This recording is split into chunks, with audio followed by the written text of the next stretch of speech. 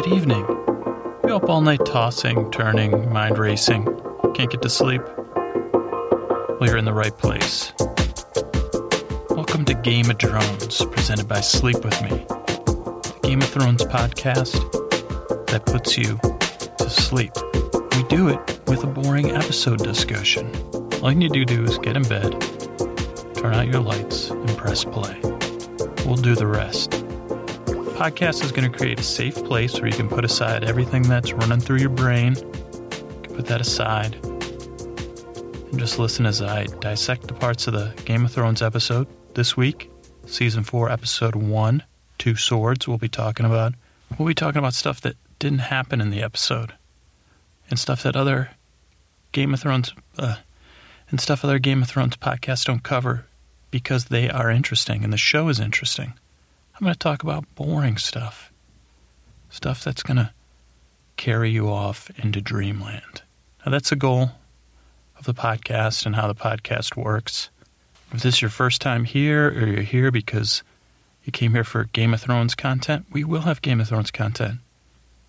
But it's here to help you fall asleep. So that's it. You just get in bed, you listen to this podcast, and ideally, it helps you fall asleep. It's not that complicated. It's odd. Very strange, very probably you're still like, what the hell is it? I mean, I guess if you don't have problems sleeping, you probably already shut this podcast off. So if you're listening, that's it. I'm not going to try to sell you any tapes or CDs or MP3s or any like sleep soothing apps or any of that garbage. I'm just a dude. I wish I had one of the Game of Thrones podcasts that was, like, interesting, like, where I give episode recaps, and I'm funny, and I'm insightful, or I have this massive trove of history that I can access inside my brain, or I have some literary, I can connect stuff to Shakespeare or Chaucer. No, unfortunately, I don't have any of those. Those aren't my skills. My skill is taking a Game of Thrones episode, looking at it and being like, that interests me. But it turns out when I share that, it's dull as anything.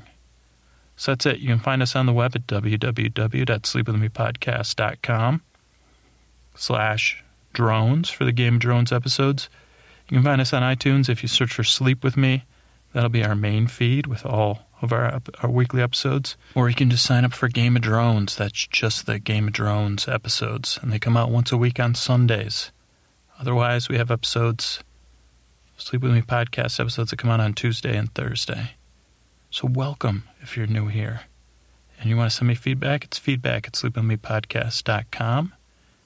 Twitter @DearestScooter. And that's it. Let's get on to Game of Drones. Thank you. And I hope you guys will like this segment. If you're a Game of Thrones fan, you might like it, you might hate it. Hopefully it helps you sleep. If you don't watch Game of Thrones, it still might help you fall asleep. There's going to be plenty of factoids. There will be probably some spoilers, but the season, I'm recording this the Saturday before the last episode of the season, so hopefully you've seen Season 4. If you haven't, because you're behind, catch up. You got plenty of time. We're doing Episode 1. If you haven't because you've never watched Game of Thrones, I'm not sure I'm the Game of Thrones expert to tell you whether you should just go in and start watching Season 4 or if you should go back to Season 1. All I can tell you is Season 4 is mind-blowing in the quality of the drama, the quality of the interpersonal relationships. So we're going to cover the boring parts of Game of Thrones. And I will have a song tonight. So tonight we're covering the first episode, Season 4, Episode 1, Two Swords it's called. And what we're going to be talking about tonight is, we're going to be talking about steel, and steel that they use to make swords. What is steel? Quick question I didn't know the answer to, even though I probably should have. And what kind of steel goes into making swords? And what was this steel they were talking about at the top of the episode? Next thing we're going to talk about is the Rains of Castamere, the Lannister song. We're going to talk a little bit about that. Next thing we're going to talk about is prosthetic limbs back in the day. After that, we're going to talk about fools and jesters. And if we have some extra time, I might cover conventions and naming a sword and famous sword names, but we might save that for the next episode. A couple of things I wanted to talk about, but I didn't. Wasn't able to do the quality of research that I would have liked for these topics, so I didn't do them. At one point, one character says to another, 1,000 songs are going to be written about you after your wedding when you look so beautiful. And it got me thinking, like, who has most of the song? Like, who has the most songs written about them? Has there anyone ever had 1,000 songs written about them? I mean, I know they say, like, Helen of Troy had a face that launched 1,000 ships. So was it just a throw shout out to Helen of Troy? And so I tried to do some research on this, and I tried a couple of different ways to phrase my searching. Now, I'm not a intellectual. I'm not a researcher, so I'm putting this out to you guys. You know, if someone wants to do this research and find out, be cool. But everything I came up against was Carole King. Carole King kept clogging all the searches about. And it probably maybe because she's written the most songs, I was getting irritated. And I was also distracted because I have a really good Carole King story. Not that I've met her. Not that I don't like Carole King. I do. But so that's another thing I can go to if the well runs dry in this episode. But Carole King, probably not the Game of Thrones Carole King. They don't really interconnect. So that was one thing, like 1,000 songs being written about you. The other thing was... if you watch the episode, the interactions between Cersei and Jaime Lannister, and Cersei's mad at... spoiler alert, but Cersei's mad. Cersei's mad at Jaime in this episode because he was kidnapped, and he was away from her. And it made me think about this whole... I did some research again. I wasn't able to find the answers. I'm like, what is there a syndrome... when you're really mad at someone because they were kidnapped or because they died? Like, and I know it's part of the stages of grief, and that's a lot of the research that was coming up in my searches, but is there like a kind of like a reverse Stockholm syndrome? I mean, it makes sense from a psychological standpoint, from an armchair psychologist as myself, but, you know, is there a syndrome? I have like the Helsinki syndrome. I'm just putting it out there because it was the first thing that came to my head. Probably already being used for something, but, you know, so what's Cersei suffering from other than the Cersei syndrome, we could call it? You know, what's going on? I mean, now what's going on with it? I'm not trying to... psychoanalyzing Cersei would not be boring, and I find myself desperately attracted to Cersei probably because I know it's bad for me, and that would be bad news, and... you probably don't want to get that's a woman you want to avoid at all costs. But yeah, so I'm in. I'm like, oh, Jaime's out? Well, hey, Cersei, how about we go on a date? She'd be like, no, execute him.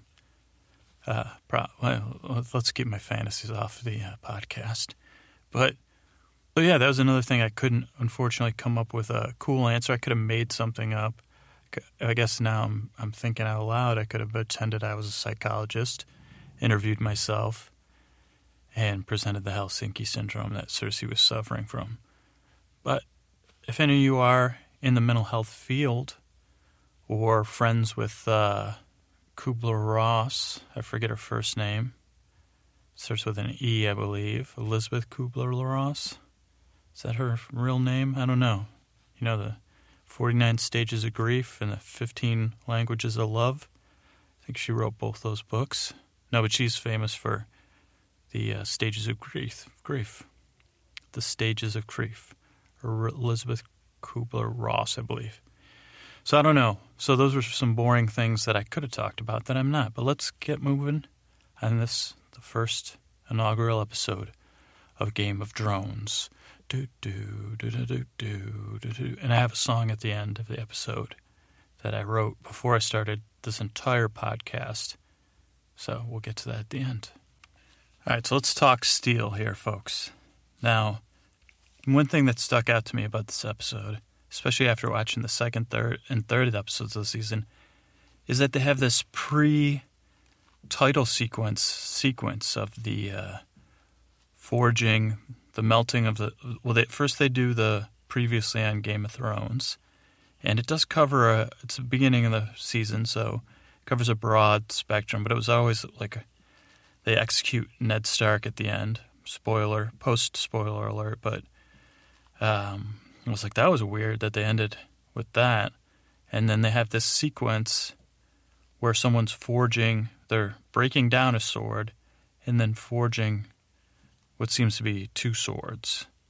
And the title of the episode is Two Swords. I don't know if they've ever done this or not. Do they do this at every first episode of the season? Like, is that a pre-roll? But this pre-sequence. So, again, I'm not the sharpest tack on the block, but a metaphor alert, I'd say, is that if you melt one sword and make two, what the hell happens is maybe the theme of the season. When you melt a sword and make two anew, what will your something do? So that's one thing. The sword that's melted down is Ned Stark's old sword, which the name will come to me at some point. We're not going to do the sword naming conventions right now anyway. But it's made of Valyrian steel, which Jaime and his father, Tyrion, Tyrion, not to insult you, played by, Charles Dance, man. Whew. What a wonderful... I don't know. I'm moving on. I hope Charles Dance is the one that plays Tywin. But he presents Jaime the sword forged from Valyrian steel. They kind of talk about it. But so you might be like me if you're not entrenched. What's the big deal about Valyrian steel? Well, let me tell you what the big deal is. First of all, it's rare. Ain't nobody got it. Because Valyria is like some old school stuff that ain't around anymore. Valyria had dragons, and dragons were involved in the forging of Valyrian steel. So where some sort of... you notice there's not a whole lot of magic going on in Game of Thrones thus far that I know of. By the way, FYI, I read the first two books, and then I loved the show so much I stopped reading the first... Maybe I only read the first book and a half. But I stopped reading because I was just so blown away by the quality TV show. I want to be shocked. And, oh boy, I've gotten some doozies. Stay off the internet if you like Game of Thrones. That's my advice to you. Don't read, or read. But stay off the internet. Okay, so Valyrian steel. It's lighter, it's stronger. It holds its edge. And it has magical properties that are vaguely referred to on the internet. Which, if you've ever played any level of role-playing game, whether it be pen and pencil, P&P, I think people call it, or I guess it's pencil and paper, pen and pencil. I used to play that with my brother, and then he lost his Adam's apple, and that was my first time in lockup. But going down memory road, so if you played like Dungeons and Dragons, if you even played basic role-playing games, I know there was this Flash game about 5 to 10 years ago where you were this gladiator and you were fighting. Even that, you get like a sword, and after a while you can get a better sword, and it's got like a +4 damage or critical hit. It's got some sort of, it's imbued with some sort of magic that makes it do something extra special. And I think that makes a Valyrian steel not lose its edge and just makes a wielder slightly more badass. But you should be badass if you're using it. Now, unfortunately, old Charles Dance Tywin, he's given out to a man missing his hand, his sword hand, and a little brat, a little shit. Pardon my French, Joffrey, but now they give the good they really spread the writing around and the good dialogue around. But Charles Dance had this killer thing where he kind of said, I'm paraphrasing because I'm not in the league of anybody on the show, but he said, 40-year-old swordsman missing his sword hand needs all the help. A 40-year-old with no family, no sword hand needs all the help you can get. Something like that. Pretty much you should watch Game of Thrones. If you take anything away from this podcast, watch Game of Thrones. So that's Valyrian steel. And now I'm thinking, you might be like me. You might be not on top of things. What's steel? I probably knew it at some point. I forgot it. Steel's an alloy. What's an alloy? It's a combination of steel. Let me look at my notes. Alloy is a combination of iron and another element, usually carbon. What does alloy mean? Mixture. Now, what do we got? Carbon is Fe26. That's iron. All right. So what do we got in there? Iron, Fe26. Drop a little periodic table on you, only because I have it written in front of me. Carbon is C6. So those are combined into, they're forged, which means they're melted and kind of, pounded out and stuff. People are doing it nowadays. It's back in. It's been back in for a while. People that do Crucible right here in Oakland, California. They've got a fire truck that's also a forge thingamajig. And I'm sure if anyone's been to Burning Man, I have not, but, I'm sure they're forging stuff like mad there. And the good thing about Burning Man, I know there's a lot of, I don't know if there are any Burning Man haters, but they bring a lot of new art techniques back to, like, lame, square people like me to be able to see on the outs of Burning Man. So,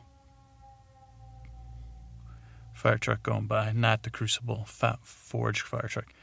So, yeah, if you need to do some, or you could go to like one of those forts where they do reenactments, where they have the people in the old dress, or farms. Go check out some forging, homework.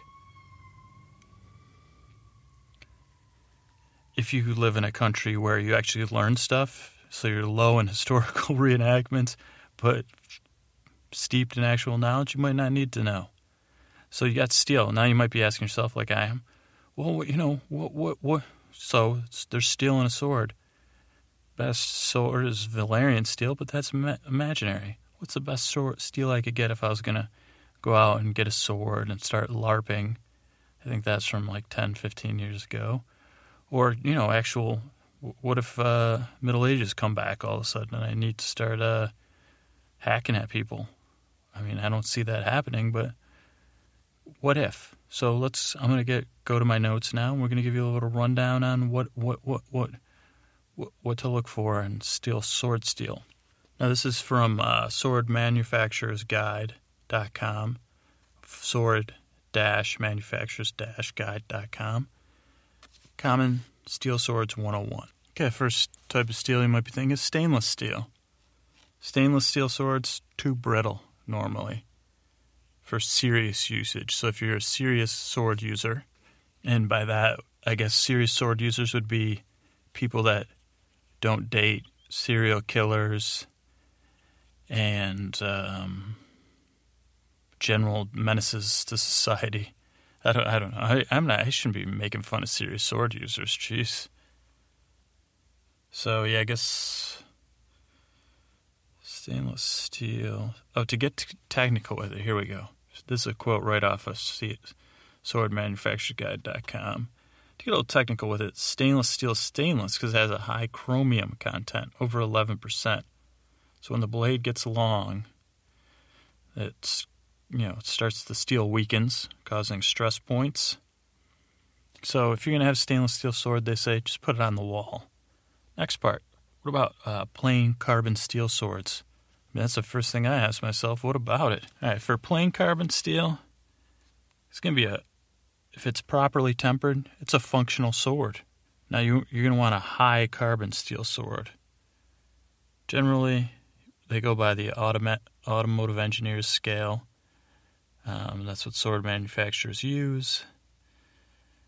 Most commonly used steel for functional swords is plain carbon steel, signified by the digits. You want it between 0.05 and 0.15, maybe, I don't know. That's even boring. I can't even follow that. Well, let's talk about types of carbon steel. You got your 1045 carbon. It's quite cheap to make these swords out of this steel because it's relatively soft. I mean, it's easier to make, but it can be hardened. So this is the minimum if you're going to be a serious sword user, is your 1045 carbon steel. But you could probably pick one of these up for about under $100. So if you're looking for affordable, functional, I mean, you know, you're not going to be battling the Hound. But if you're like Arya, you're on a budget, go ahead and get one of the 1045s. Next up, 1060 carbon steel. 1060, it's a great compromise between hardness, pliability, and durability. And there's a couple manufacturers listed. I don't want to, bias your purchases since I'm not a serious sword user. But 1060 is popular. They're harder than 1045, but they're more difficult to forge. You want to buy it from someone that knows what they're doing. So definitely, according to the Sword Manufacturer's Guide, it's a good all-around. It's going to make a good all-around sword that's hard enough to keep your edge, durable. You can bump it up to 1095 carbon if you need to. It's very hard.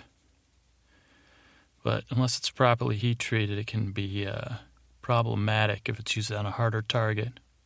They talk about somebody that did it against some big piece of bone, not a human bone, and it broke. But again, it keeps a good edge. But they're brittle, and the last thing you want to do is get a shattering sword. That's going to be no good. Okay, you might be asking yourself, you know what? I ran into some carbon steel dealers, and they're scumbags. You got anything other than carbon steel I can make my sword out of? Sure, spring steel. You might, spring steel? What is it? I don't fucking know. It's spring steel. There's two types of spring steel swords. You got your 5160 and your 9260. And let's take a look at these according to the Sword Manufacturer's Guide. 5160 is a low chromium alloy steel. It's got a 0.7 chromium, which doesn't push it in the stainless category, people. Stainless, you got to be 13%. But it's got a little bit of silicon in there, so it makes it tough and durable. And it's favored by some sword makers. It says that the Nepalese Kureki has blades so tough and sharp it was able to cut off a buffalo's head. Good God. My soul just started weeping. Cutting off buffalo's heads? I don't know, man. Don't do that, okay? Even if it's frozen. Yeah, wow. So that's a 5160. I'm already against spring steel because they're cutting buffaloes. You get your 9260 spring steel. This is made famous by this one guy. It's got some silicon in there. It's got dramatic resilience for lateral bends.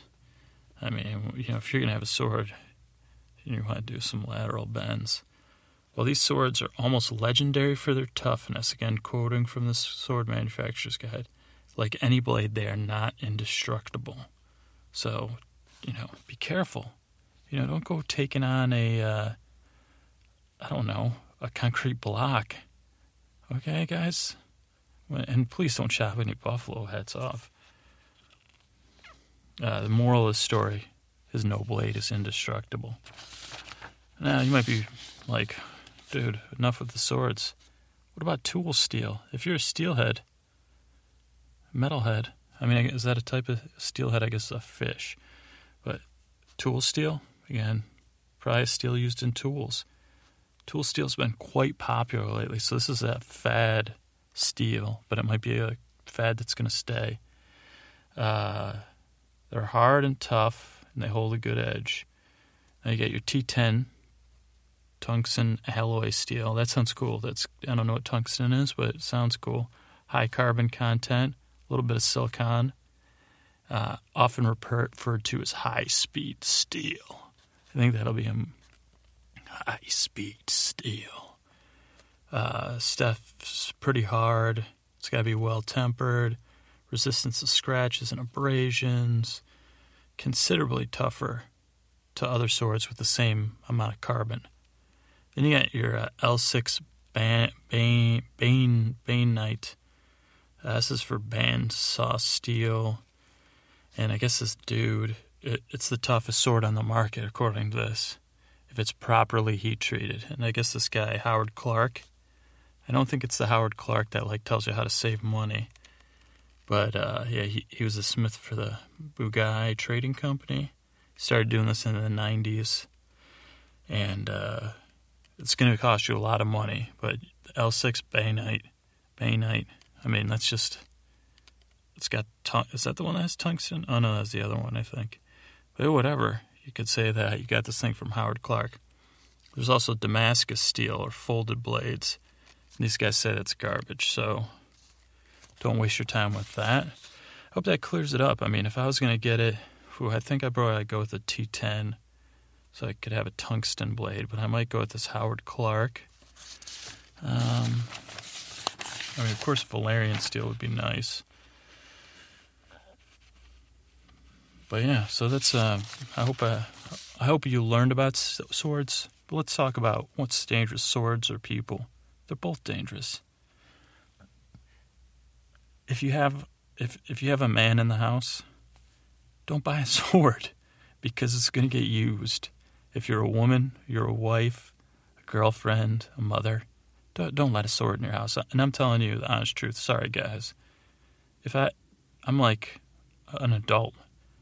And I don't have anyone that's going to be bringing a sword home, but if I noticed a sword was home, I was home for like home alone for maybe after like an hour and 45 minutes of doing stuff. I'd be like, oh yeah, that sword is up there.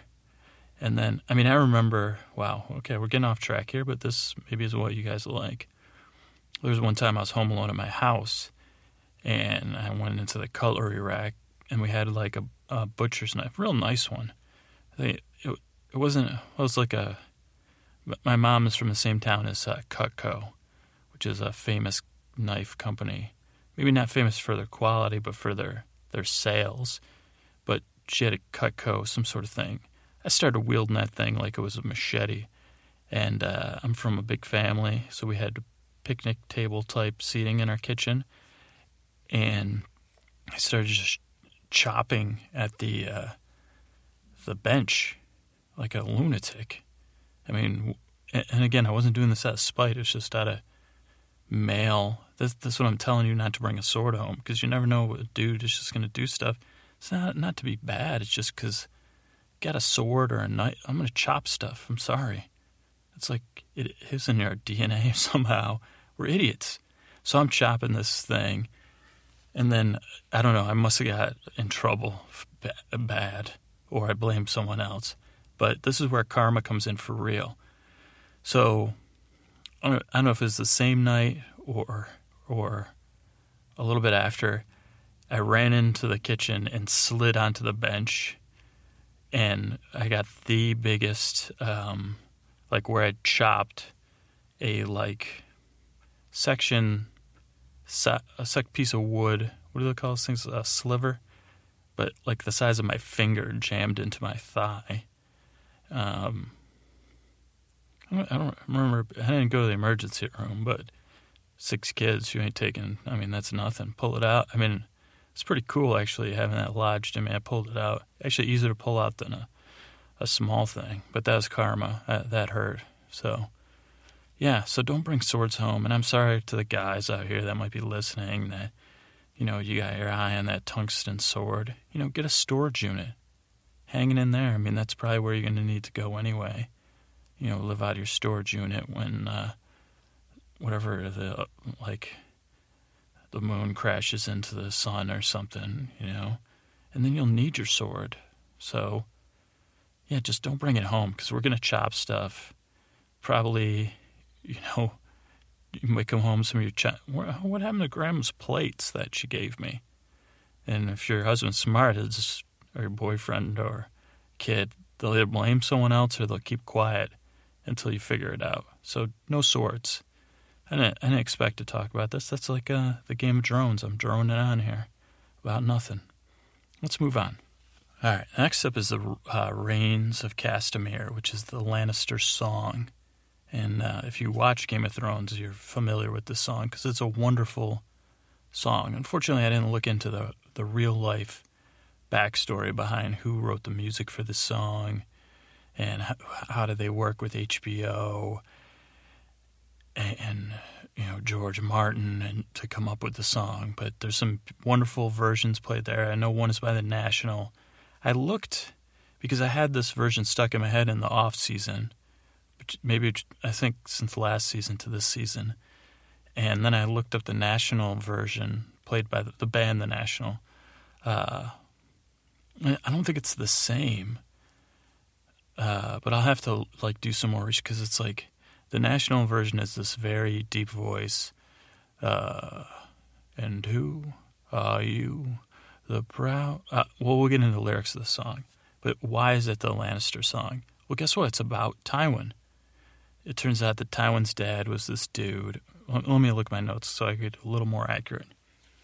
Okay, so this is from Game of Thrones Wicca.com.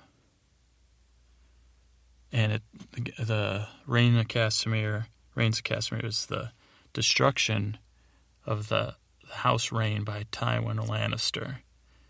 And I guess House Reign rose up against their liege lord, Tywin's dad, Tytos, which isn't Tytos one of the giants in hell, I think,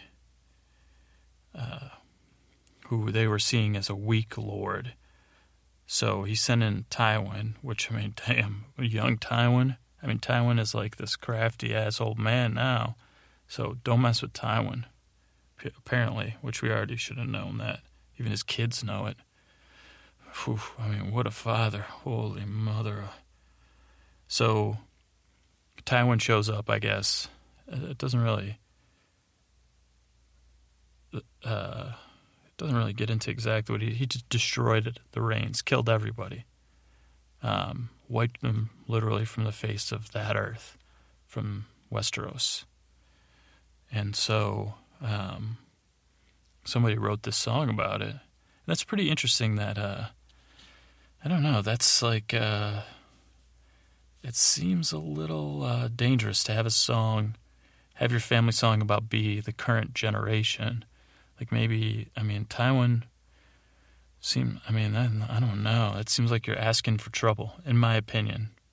And that, but Tywin must be really loved by his men. We don't really see, now that he's like the hand, basically he's running things, puppet master.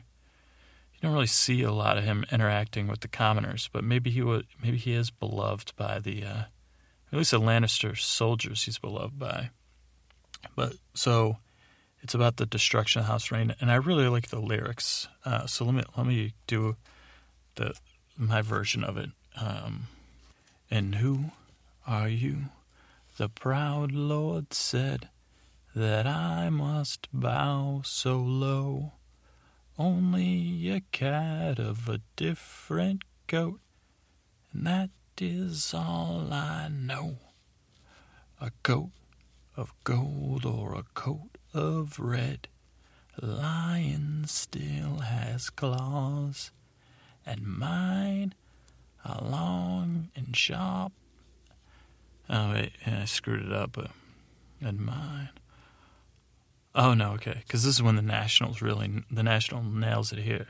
And mine, lion still has claws, and mine are long and sharp, my lord, as long and sharp as yours. And so he spoke, that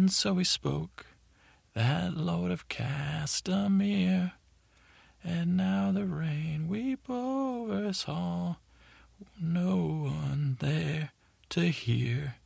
And now the rains weep o'er this hall, and not a soul to hear. So sorry, I'm not the best singer.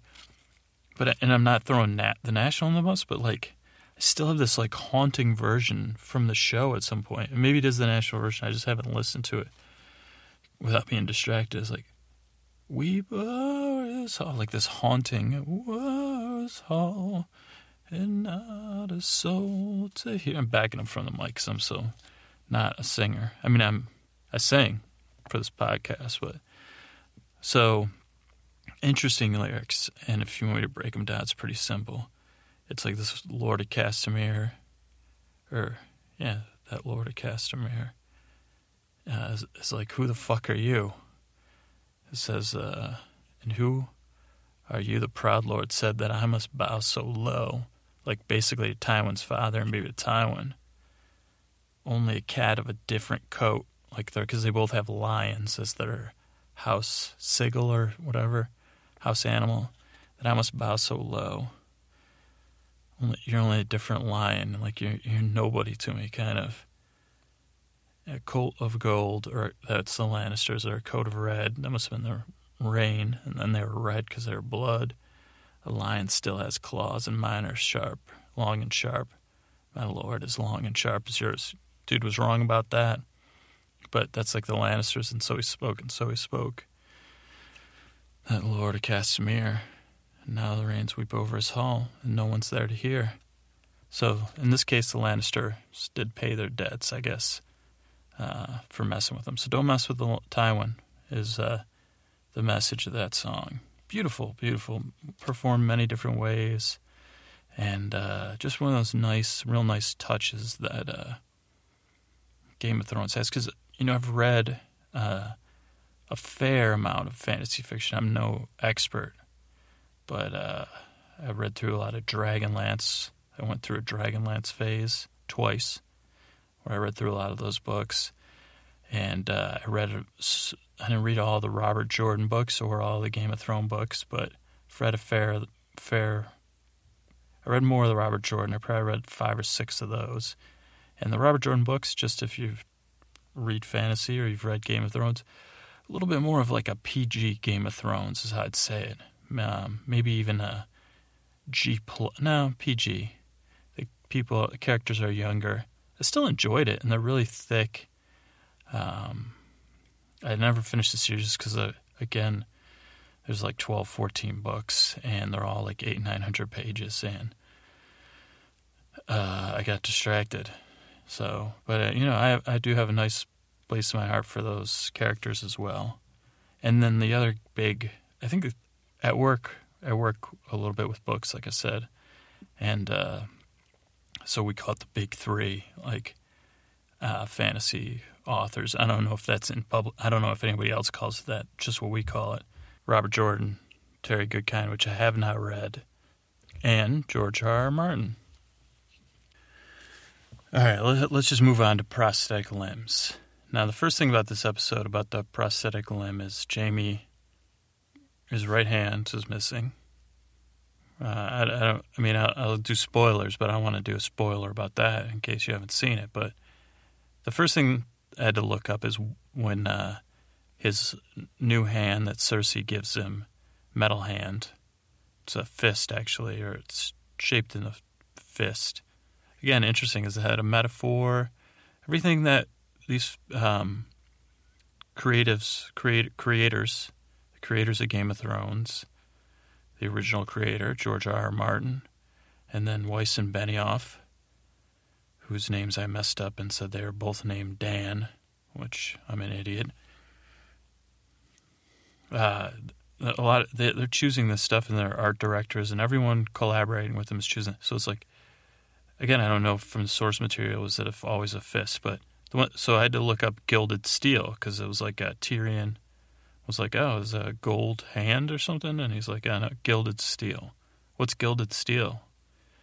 It's steel, which we covered, alloy of iron and another element, carbon usually, or metal and carbon, I don't know. But gilded means it has something added to it, gold leaf or silver leaf. In this case, it looked like gold leaf. Could be brass, I think. I don't know. Actually, I didn't look that up, but I'm assuming it was a gold leaf added to it. Again, is that symbol like a gold leaf? Not solid gold. I don't know. I'm digging for themes, but that's, again, to go back to why I love Game of Thrones, that isn't why. That's a reason you could love Game of Thrones. Maybe it is a reason, like that's a little bit of a a puzzle box or so multi-layered.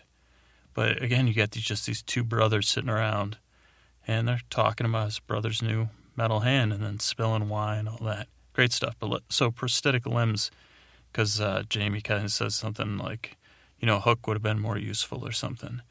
And so I was like, okay, when did pirates really have hooks? And I kind of had a slight pirate episode way, way, way, way back when we covered The Walking Dead. Not even the most recent season. I think the front half of the most recent season, where the governor was still around and he went out on his own and he was a pirate for a little while. He wrote pirate erotica. I looked into that. But we were talking about pirates. I don't know if we covered the prosthetic limbs of pirates, but it turns out nothing super complicated. So, yeah, pirates might have had hooks because a lot of times they were making these prostheses, is that the right plural of that? Out of whatever they had. And so they would be, using ship parts almost. Let me look at my notes just to give you a little bit more concrete-ish information. Okay, so this is from How Stuff Works, science.howstuffworks.com. And ancient literature has reference to prosthetic limbs. From Greek and Roman times, there was a historical account of Marcus Sergius, a Roman general who lost his right hand while battling in the Second Punic War. And he had a replacement fashioned out of iron for the purpose of holding his shield so he could return to battle. Pretty bad ass. Also, the science at howstuffworks.com, it talks about how little prostheses have advanced through history, considering the artificial hands and legs of the Dark Ages 2,000 years ago. Oh, nearly 2,000 years later. 2,000 years after the Roman Wars and the Dark Ages, the knights in them were still, using iron limbs. Yeah, then it goes into talk about stuff that could be scavenged from pirate ships for pirates. And this part's interesting, and I'll quote right from howstuffworks.com. In the early part of the 16th century, French military doctor Ambrose Paré, famous for his work with amputation techniques, contributed the first major advances in prosthetics seen for many years. He invented a hinged mechanical hand and prosthetic legs with locking knees, attaching harnesses, and then around 1690, a Dutch surgeon, Pieter Verdun, developed prosthetic hinges and a leather cuff, which kind of for better attachment to the body, which are still used today. So, I guess it's just boring stuff about the prosthetic limbs. The main thing is the gilded steel. And this is just a rough episode for Jaime Lannister in general. And it'll be interesting. I still haven't seen the last episode of the season. I don't know how things are going to resolve for anyone other than the people that were already resolved. All right, let's move on to Fools and Jesters. All right, so we're going to talk about Fools and Jesters because we had appearance of Cerdantos, who Sansa had saved from whatever Joffrey's name, Dave. Not a big deal, but now he's an alcoholic or drunk and the king's fool. And he's kind of in rough shape. And it just, I don't really need to rehash the episode because that's interesting. But let's talk about Fools and Jesters for a little while. And all my source material is going to be coming straight from Wikipedia. So yeah, let's get into it. There's a lot of stuff. A lot of, I don't know. I don't know if you're like me. If you're still awake for this segment, it's like Jesters and Fools just interesting, that would be your job. It's entertaining. It seems very stressful, at least how they're portrayed in the media. But let's talk about it a little bit. Jester, according to Wikipedia, is a historical entertainer, employed to entertain a rule or a nobility in Tudor times, medieval times, or it could be an itinerant performer. Those are more buskers. for common folk at fairs and markets. Now they're big in historical reenactment. In medieval times, jesters entertained with a variety of skills, which include songs, music, storytelling, acrobatics, juggling, and magic. Most of the entertainment was in a comic way, and sometimes they would make contemporary jokes about people or events well known to their audience. The modern word jester did not come into use till mid-16th century Tudor times, Tudor. Before this time, they would be known as different terms: gestor, gestur, foal, disseur, boarder. In the earlier times, described entertainers, differed in skills, but shared similarities in comedic performance. I'll just bust through some highlights here. Tradition of court jesters, interestingly enough, in England and Britain, came to an end when Charles I was overthrown in the Civil War. As a Puritan Christian republic, England under Lord Protector Oliver Cromwell had no place for such things as jesters. And they also lost a lot of actors and entertainers who relocated to Ireland. So, wow, that's Oliver Cromwell. I don't like the looks. I don't like the sound of him. After Restoration, Charles II did not reinstate the court jester, though he did patronize theater and music hall entertainers. In the 18th century, jesters had died out except in Russia, Spain, and Germany. In France and Italy, traveling groups of jesters performed plays featuring stylized characters. As late as 1968, the Canada Council awarded $3,500 to Joachim Focus of Vancouver to be the town fool. So that's pretty sweet. That guy was the town fool of Vancouver, 1968.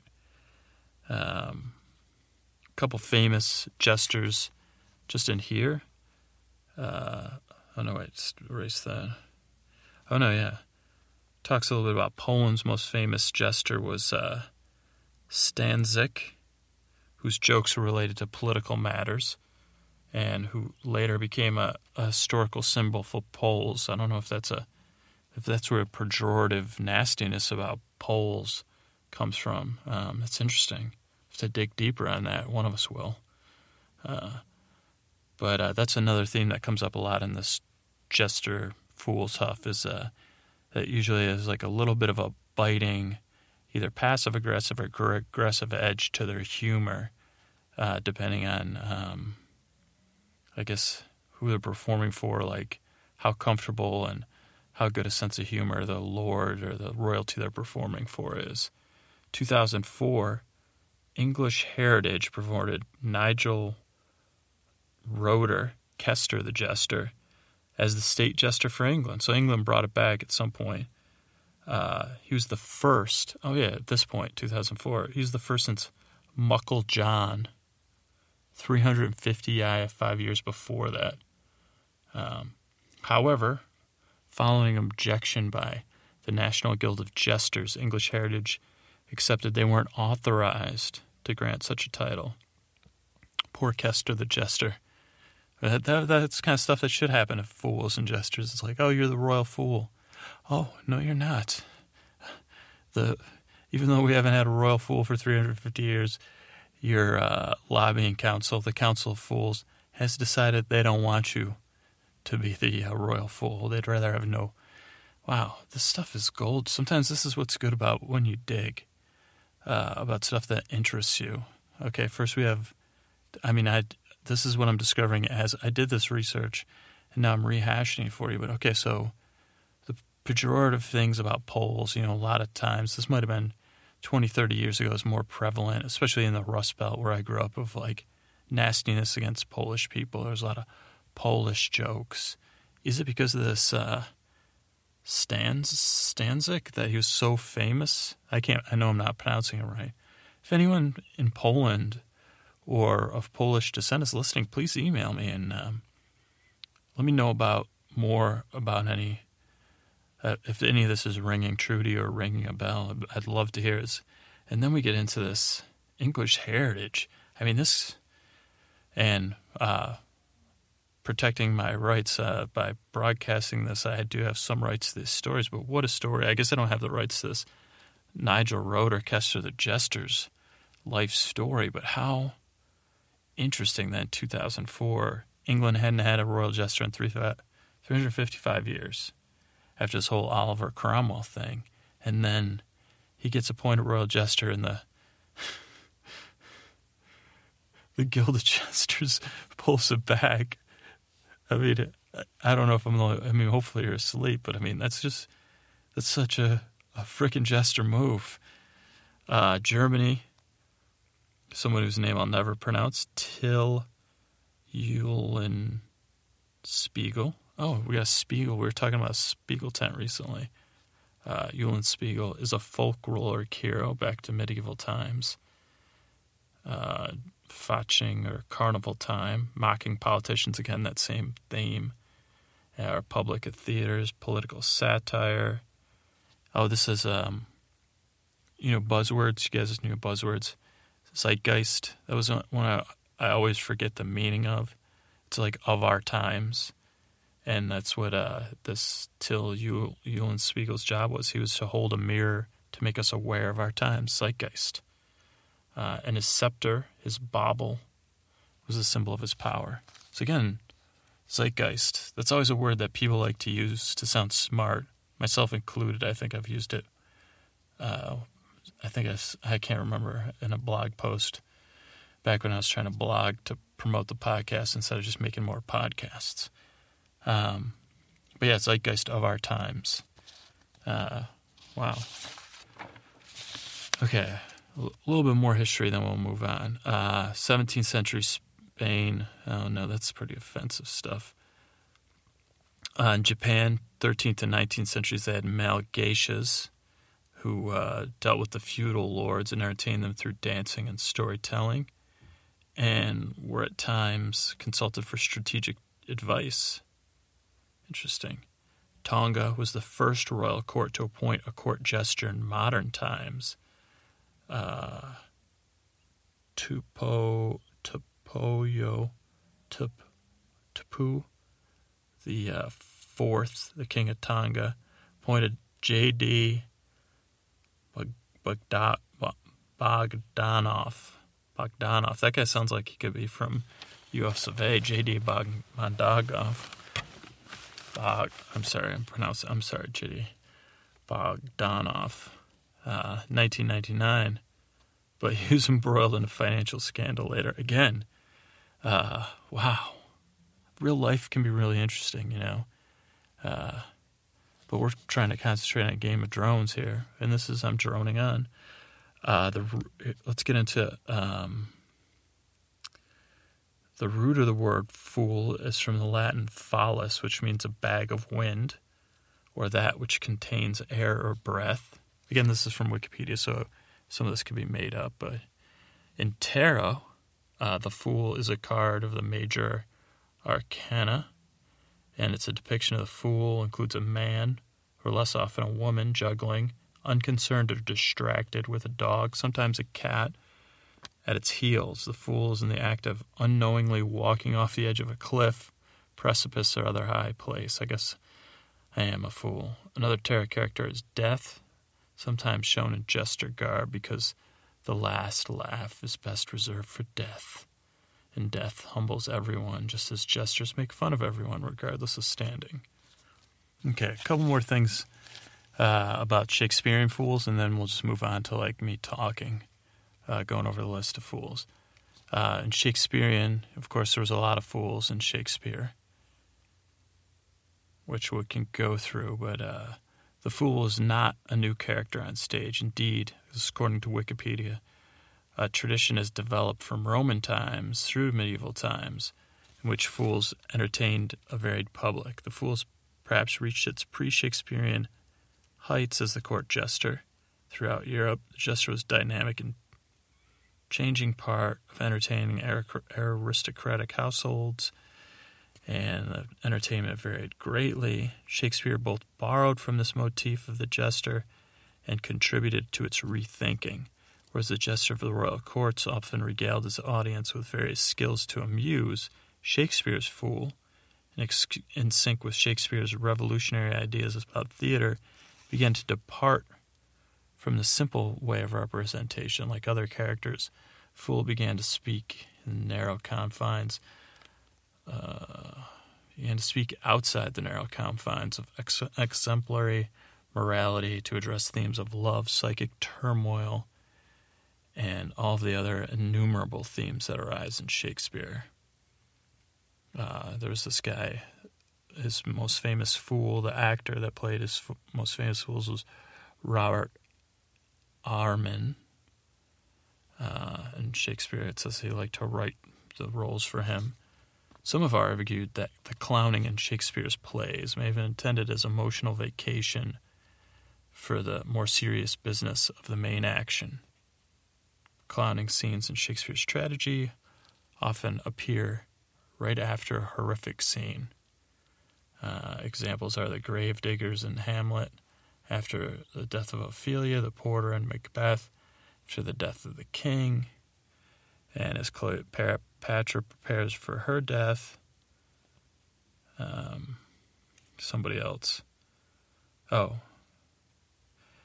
It is argued that Shakespeare's clowning goes beyond comic relief, instead making the horrific or deeply complex scenes more understandable due to the true realities of living then and now, by shifting focus from the fictional world to the audience's reality and thereby conveying more effectively the theme of drama. Whew, that's hopefully, I just only read that to I only read through that to bore you and maybe make you think I sounded smart, but is it goofing after tragedy? Or I don't know, it's a necessary thing, I think, to have people catch their breath or to even out your emotions. I don't know. Let's not dig too. Let's just do a list, and I'm going to go through famous jesters, both from Shakespeare and the world at large, according to Wikipedia, and then I'm going to close out with a little song.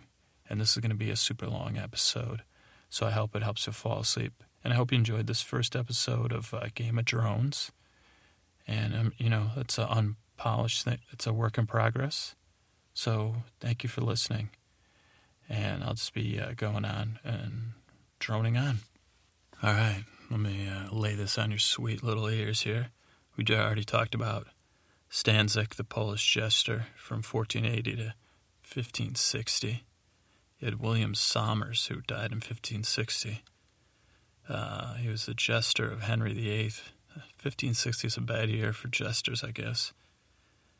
Chicot, C.H. Chicot.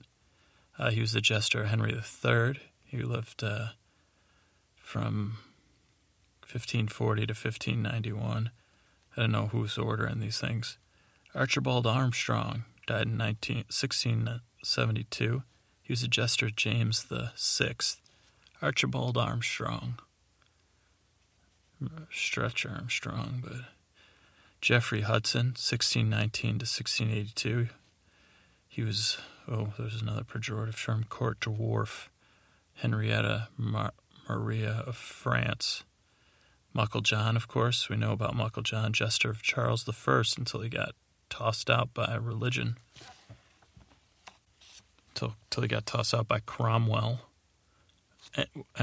There's no other path we could go down.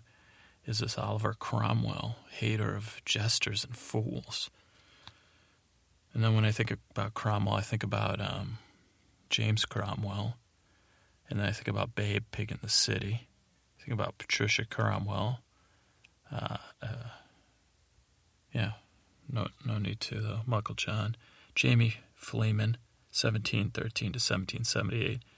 He was the Laird of Undies Fool. Per K.O. of Heidelberg, 18th century jester of Prince Charles III. Jesse Bundagoff, we covered him. He was born in 1955. court jester, and financial advisor. Holy shit, you gotta be fucking kidding me. So that was the guy embroiled in the financials. Again, we could write about 15 movies or make about 6 documentaries just based on digging through this Wikipedia stuff due to trying to find boring stuff about Game of Thrones. The world is really sometimes is a wonderful place. Man, I mean, this is really written here. Court jester and financial advisor. Like, those are 2 things that should never, I mean, only in the, I mean, this is where you can't write this shit. Court jester and financial advisor, it says it right in front of me. I mean, one of my heroes is Kurt Vonnegut. And, I mean, this is the kind of stuff you read a book by Kurt Vonnegut to, oh, man. Pocket, he was King Lear's fool in Christopher Moore's novel, Fool, which retells King Lear. Christopher Moore, I've been told by more than one person to read his books. It's on my, that's just cool too that came up because it's on my radar that I haven't read any Christopher Moore books. I think Christopher Moore is the one who wrote Even Cowgirls Get the Blues and some other books. And someone got into an argument. Well, I think it was flirting, but this was like a long time ago, don't worry about it, with this young woman, and she was knocking me and knocking Kurt Vonnegut and James Thurber and dropping this Christopher Moore stuff on me. But I told her I would read it, and I will. Wamba was the jester in Sir Walter Scott's Ivanhoe. Dragonet, jester to King Arthur in medieval romances. Jack Point, the tragic jester in The Yeoman of the Guard. Vernance and Terry Pratchett's Weird Sisters. Hop Frog. It was a short story by Edgar Allan Poe. Towser was the jester to King John the Presbyter in Memory, Sorrow, and Thorn by Tad Williams. Mr. Harley Quinn and Agatha Christie's The Mysterious Mr. Quinn. Jack Cornelius is also a jester figure. The Jester, 2003 novel by James Patterson. The Fool, a court jester, and Robin Hobbs, The Realm of the Elderlings. The Queen's Fool, a novel by Philippa Gregory.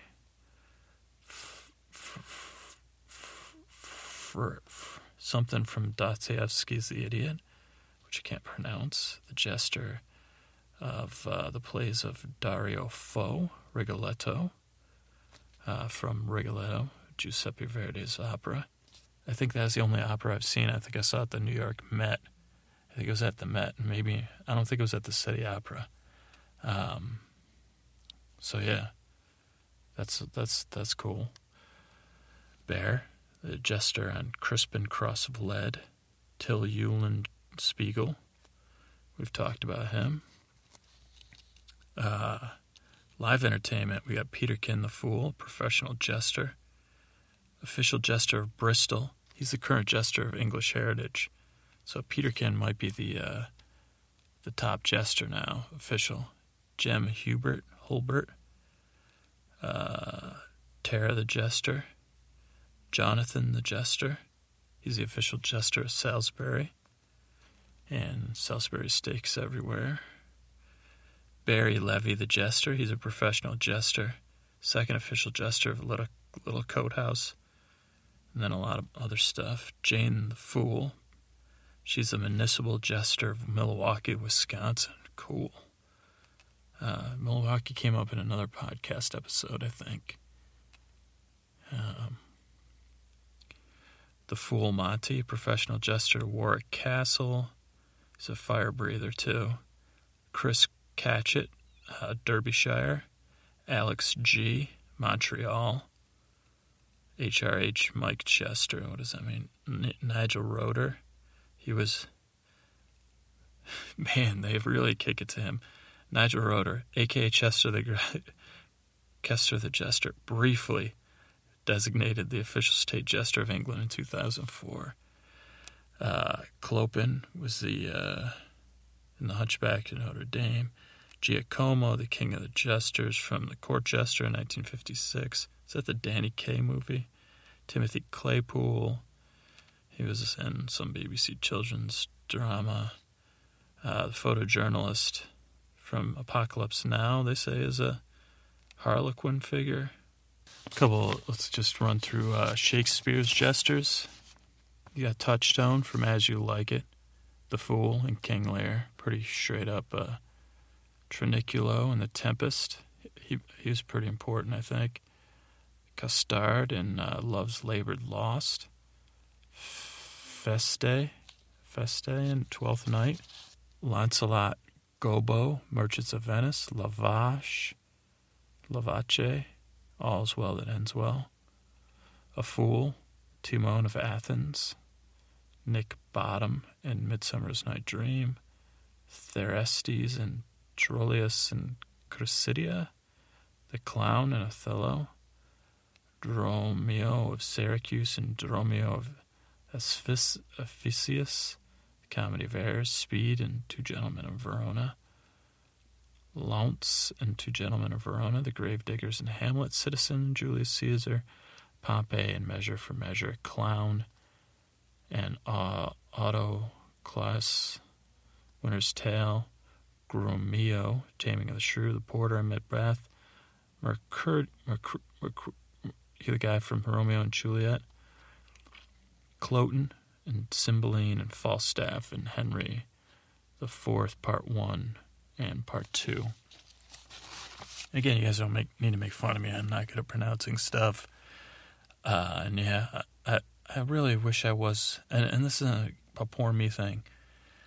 We do need to buckle down and read some more Shakespeare, because Shakespeare is really one of the best. And so that's something for me to think about. And I don't know when I pitched you guys on doing this Game of Thrones segment, or as a weekly thing, if I told you this is actually the first, after last season, season 3, I think it was the 9th episode, the Red Wedding episode, which I think is called The Reigns of Castamere, I don't know. That was when I was originally going to start this podcast, and one of the series was going to be boring parts of Game of Thrones, but I didn't follow through on it. But I did write that, or outline that episode. And one of the things that I did, and I don't know if I already sang this song, but I'm going to sing it again, because it's the end of the episode and nobody's probably listening, I hope. But it's also like an important thing to me, because it was like the first thing I did to not start this podcast, but when the podcast was on my mind. And it's a song about Roose Bolton, who I think I incorrectly called the Blackfish at some point. But Roose Bolton, who's now in season 4, is playing a much bigger role. And it's a song I call Ruining Roose Bolton, I guess would be the title. So here it goes. All right, here it goes. I hope you're asleep, and I'll try to just, I'm going to back up a little bit, but Roose, I rue you, Roose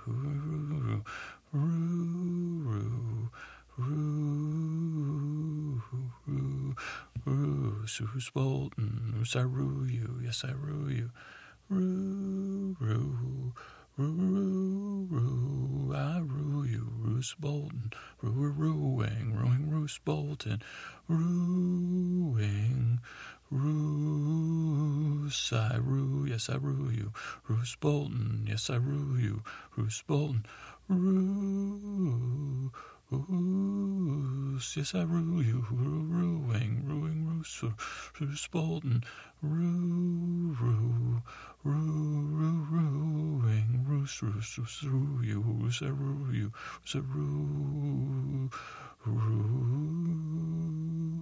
rue, I rue you. Yes, I rue you.